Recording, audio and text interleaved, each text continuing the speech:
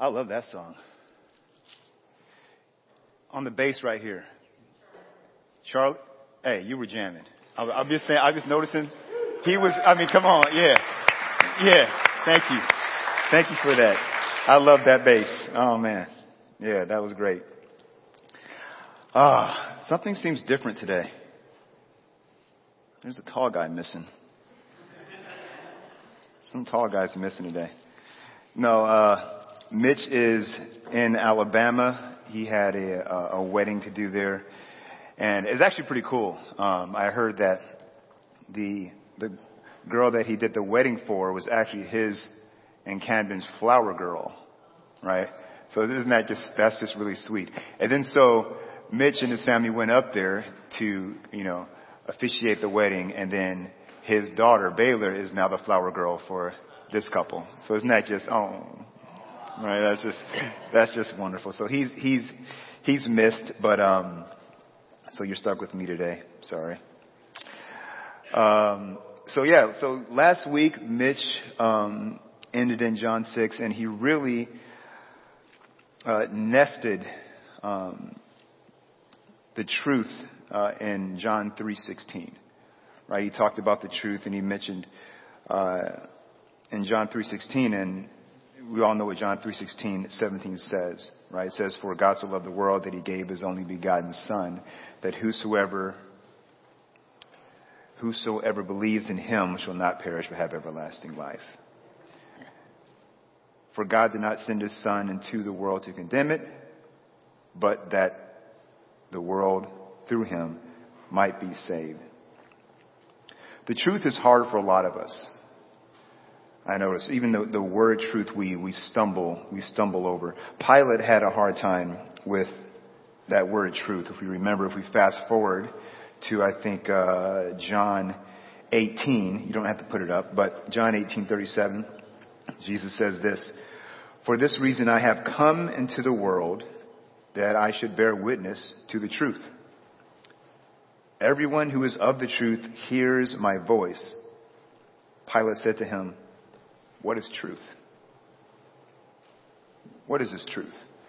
A lot of us, some of us in this room might be thinking the same thing. Like, what is truth? I would ask, are we hearing his voice? That's the first thing I would ask. And if you're not hearing his voice, why not? In our current culture, we are struggling with the word truth. Like I said, we have heard it said that your truth, it may not be my truth, right? Or what's true for you may not be true for this person. All that's very individualistic. Is there an objective truth? I would say that there is, right? But I feel like we have to redefine words and even redefine like our reality. There's just so much baggage. There's so much confusion with the word truth. So we really can't start there. We even struggle with what is good, right? The word good we get stuck on, right? What's good for this guy may not be good for this person. What's good for me may not be good for my neighbor. It's good for me to cut down my neighbor's tree because all the leaves keep on falling over my fence and I got to rake them up. So let me cut down their tree, right? But then my neighbor doesn't get her apples or her apricots, right? So is that loving my neighbor? Is that good?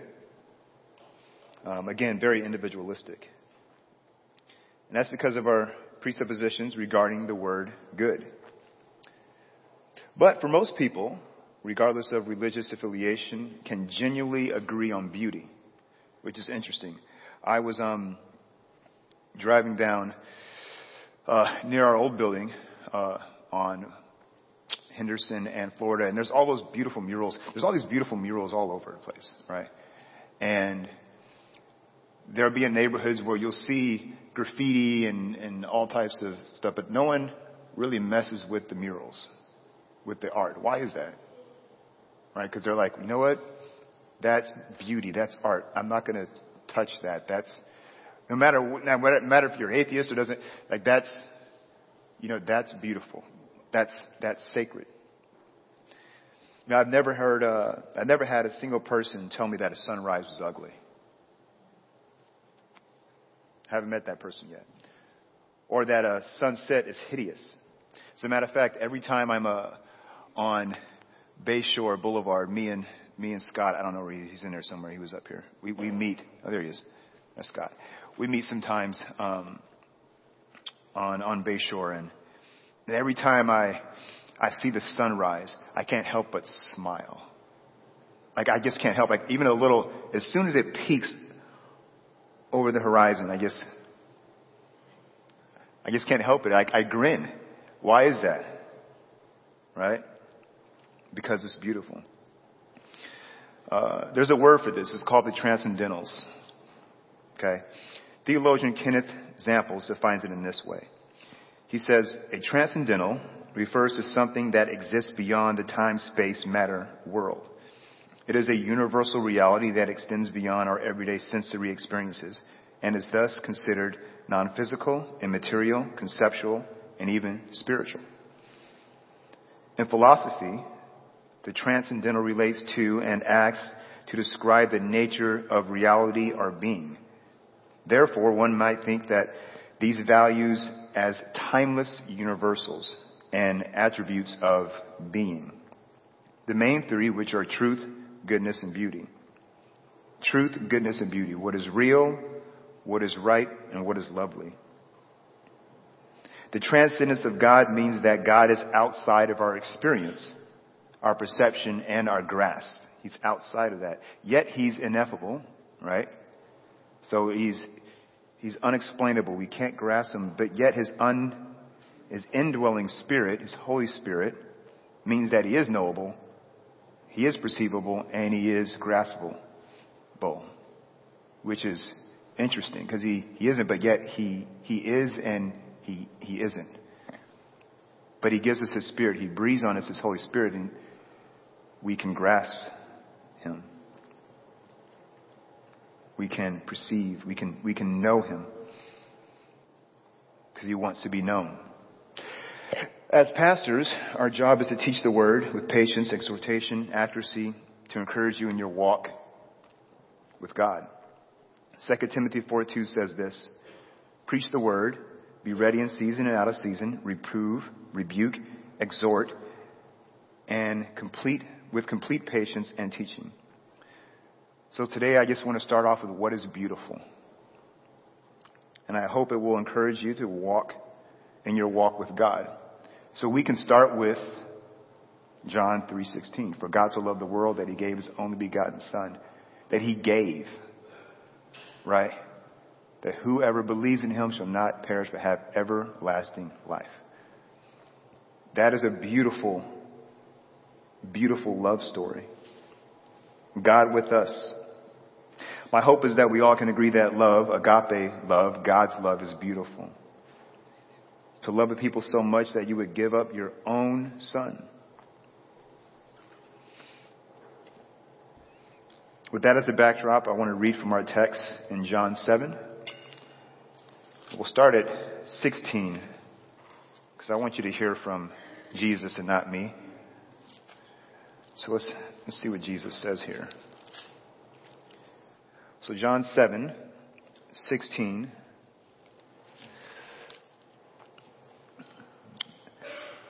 So this is the context is that it's the middle of the feast. Jesus goes up to the temple, and the Jews are marveling at Him. They're like, man, how can this guy teach the way He teaches when he hasn't studied?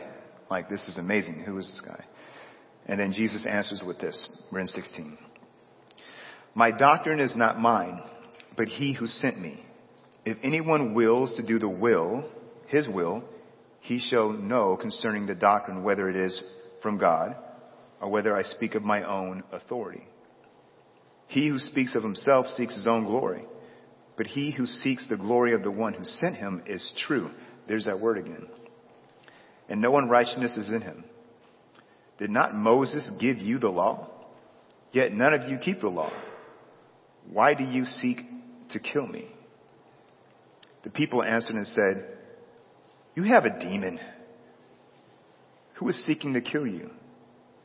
Jesus answered and said to them, I did one work, and you all marveled. Moses, therefore, gave you circumcision. That is not from Moses, by the way, but of the fathers. And you circumcise a man on the Sabbath. If a man receives circumcision on the Sabbath, so that the law of Moses should not be broken, are you angry with me because I made a man completely well on the Sabbath? Do not judge according to the appearance, but judge with righteous judgment. Pause there for a second. So he's dealing with Jews that are working, right, on the Sabbath, right? If you're circumcision, if you do anything, that is work, right? And there's good reasons to be circumcised and infections and physical things. It's a good thing. But Jesus says, I made a man completely whole. And yet you guys are after me saying that I'm breaking the law. But you guys break the law all the time. And so do we, because we can't hold up that we can't keep the law. That's why we need Jesus. Look at 25. Now some of them from Jerusalem said, is this not he who they seek to kill? But look, he speaks boldly and they say nothing to him. Do the rulers know indeed that this is truly the Christ? However, we know where this man is from. But when the Christ comes, no one will know where he's from. They really didn't know where he's from. That's a misinterpretation of Isaiah 53. They thought they knew that where Jesus was from, and that, they had in their mind who the Messiah was going to be, how he was going to come in politically and take over, and they ran with that.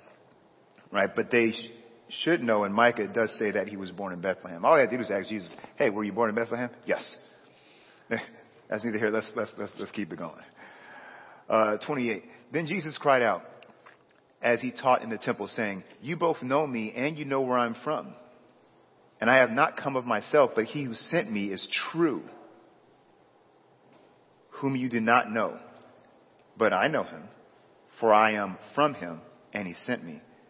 Therefore, they sought to take him, but no one laid a hand on him because his hour had not yet come. Interesting. They sought to take him. They tried to take him. How do you try to take something? Don't you just do it? You have all these people as one guy. You can't take him? Why is that? Because Jesus is in control. God's in control. You can't take him. He gives himself up freely. So they sought to take him. And many of the people believed in him and said, when the Christ comes, if there is another Christ that comes, will he do more signs than which this man has done? And the Pharisees heard the crowd murmuring these things concerning him. And the Pharisees said to the chief priests, sent officers again to take him. And then Jesus said to them, I shall be with you a little while longer, and then I go to him who sent me. Pause right there. I love that part because I feel like Jesus just did like a Jedi mind trick on them. He goes to take them, and he says, before you take me, I will be with you just a little while longer. And they're like, wait, what do you mean by that? Like, so already, like, you know what I mean? He's already confusing them. You confuse them real quick, And so he says, you will seek me, but you will not find me. And where I am, you cannot come. Then the Jews amongst themselves say this, where does he intend to go that we cannot find him? Does he intend to go to the dispersion among the Greeks and teach the Greeks? What is this thing that he's saying that you will seek me and you cannot find me, and where I am, you cannot come? Listen to this. On the last day of the great day of the feast, Jesus stood and cried out, saying, if anyone thirsts, let him come to me and drink. He who believes in me, as Scripture has said, out of the heart will flow rivers of living water. We just sang a song about that, our first song, right? Open up the floodgates, a mighty river. But this he spoke concerning the Spirit, whom those believing in him would receive, for the Holy Spirit was not yet given because Jesus was not yet glorified.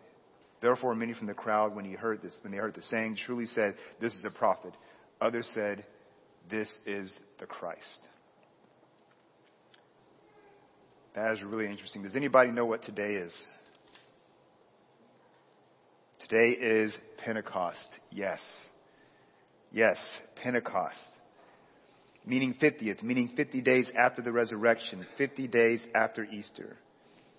This very day, 2,000 years ago, plus or minus a couple decades probably, the Father sent the Holy Spirit and we received power. This is the promise that Jesus is talking about here in John 7:38. Turn with me to the book of Acts. I want to read the promise again, Acts 1, just 4 through 8. Listen to this. Again, this is the promise before the Holy Spirit. He says, verse 4, and being assembled together with him, he commanded them not to depart from Jerusalem, but to wait for the promise of the Father, which he said, you have heard from me. For John truly baptized with water, but you shall be baptized with the Holy Spirit not many days from now. He gives us the timeline. Thank you, Jesus. He gave us a little something. Listen, but we're greedy though. Like we're greedy. We're like children. We are children. Listen to this. He says, not many days from now you will receive power from the Holy Spirit. We should be saying thank you. We say, therefore, when they had come together, they asked him saying, hey, Lord, will you at this time restore the kingdom into Israel? It's like, you just blew past it that I'm going to give you power by the Holy Spirit in a few days. Now you want to know if the kingdom of God's coming. Listen, it is not for you to know the times or reasons or seasons, right? Not the times or seasons which the Father has put in his own authority, but you shall receive power. Let's focus back on what I just told you. You will receive power when the Holy Spirit has come upon you, and you shall be witnesses to me in Jerusalem and in all Judea and Samaria to the end of the earth. And then he ascends into heaven. Do we believe that promise? Because he never breaks his promise. The act of the Holy Spirit is actually in Acts 2. And this is the very day that we're talking about, which is today. So when the day of Pentecost had fully come, they were all with one accord at one place, and suddenly there came a sound from heaven as a rushing mighty wind. And that word is pneuma in the Greek, right? That breath in motion. And it filled the whole house where they were sitting. And then there appeared to be with them divided tongues as a fire, and one sat upon each of them. And they were all filled with the Holy Spirit and began to speak in other tongues as the Spirit gave them utterance. And there was a dwelling in Jerusalem, and there were dwelling in Jerusalem devout men from every nation under heaven. So these are learned men of Jerusalem. These are people that have read, studied all the things. Okay, devout men. And when this sound occurred, the multitude came together and they were confused because everyone heard them speak in their own language. Then they were all amazed and marveled, saying to one another, look, are not all these who speak Galileans? They're not Jews. And how is it that we hear each in our own language in which we were born? Parthians, Medes, Elamites, and those dwelling in Mesopotamia, Judea, Cappadocia, Pontus, and Asia, Perga and Pamphylia, Egypt, and all parts of Libya, and adjoining in Cyrene, and visitors of Rome, both the Jews and proselytes, Cretans and Arabs, and we hear them speaking in our own tongues the wonderful works of God. So they all were amazed and perplexed, saying to one another, whatever could this mean? Of course, there's always a group that's going to mock, be defiant. Oh, they're all full of the new wine. They got the new stuff, right?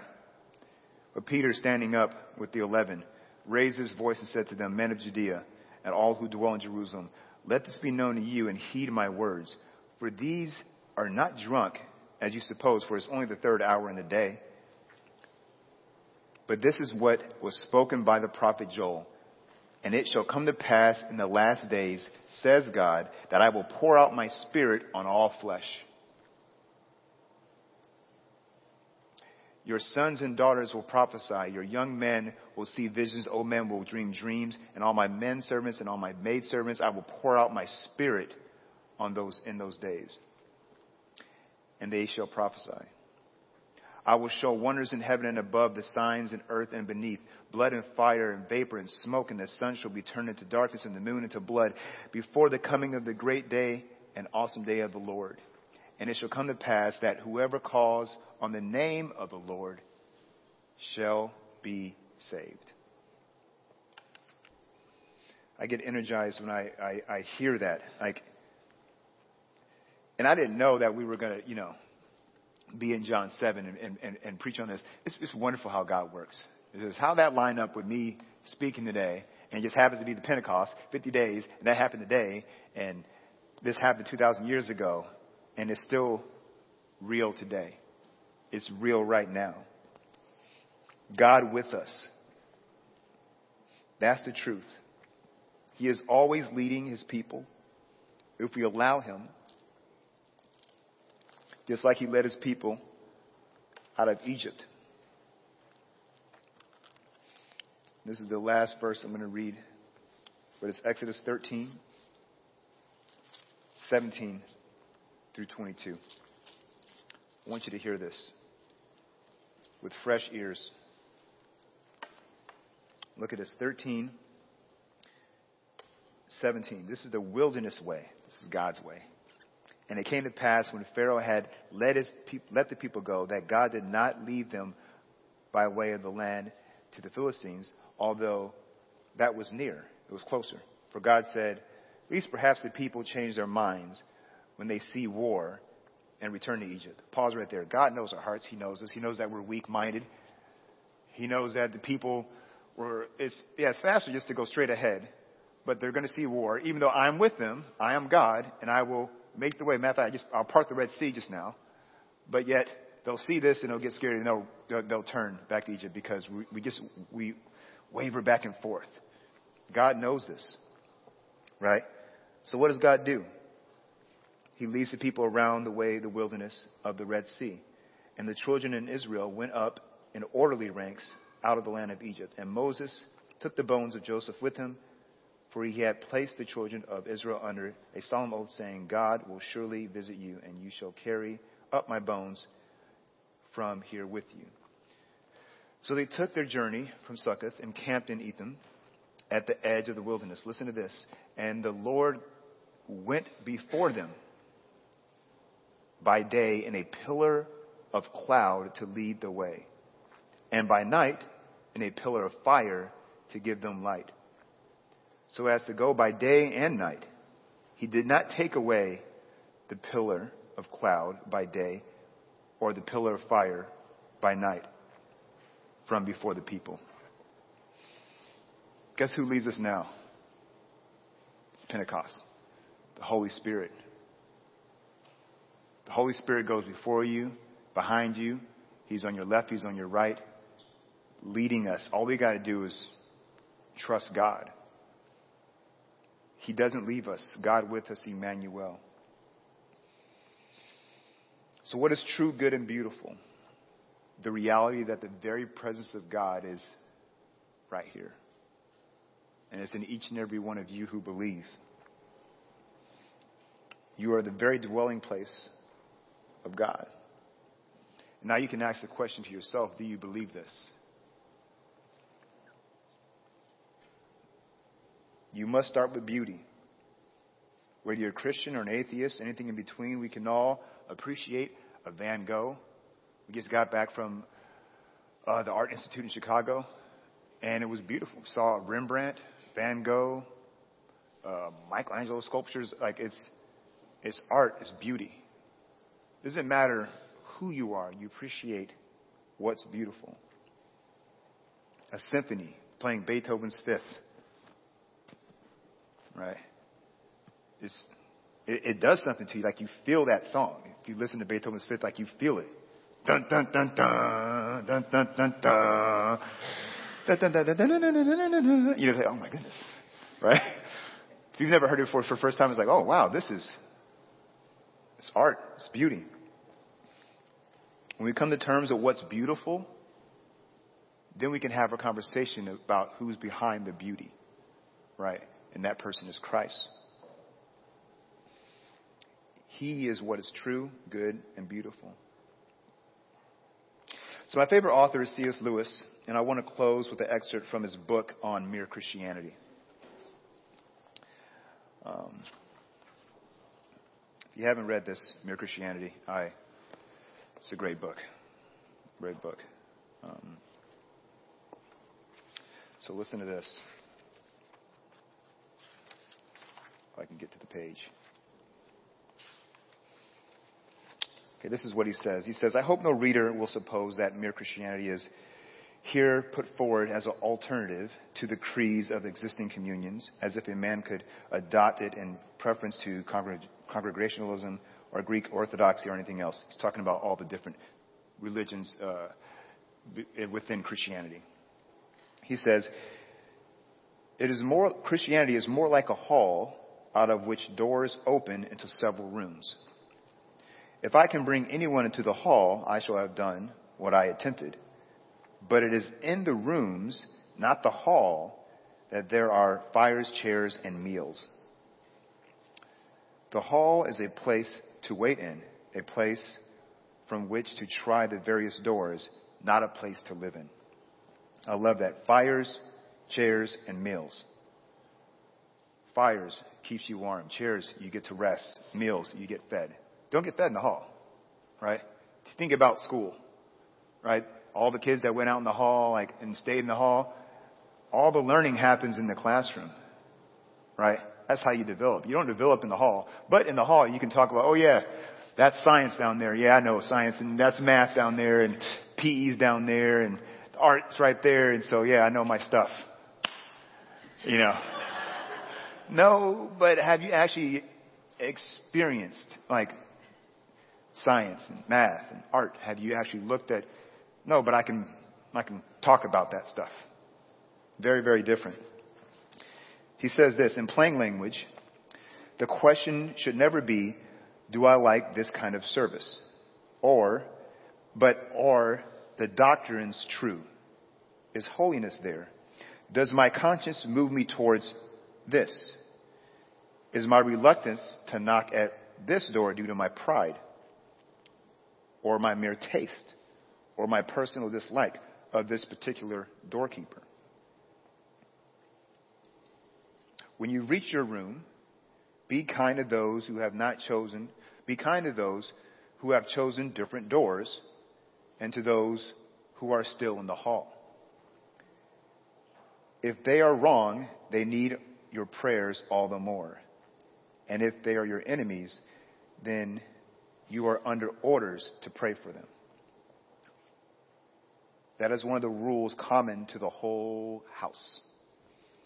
Talking about the house of God. So the hall, consideration of total truth, right? But if we stay stagnant in the hall, we gain nothing. There's no measurable growth, no flourishing, nothing happens. And maybe this is you today. Maybe you're just in the hall, right? Maybe you know a lot about religion and you're just kind of in the hall. I would encourage you to try a room, because that's where you get to participate in what God is doing. More than just head knowledge of science, math, art, and a little bit of knowledge. No, it's more than that. It's the work through the Holy Spirit, which you have. And if you don't, and you want to know Jesus, come talk to me.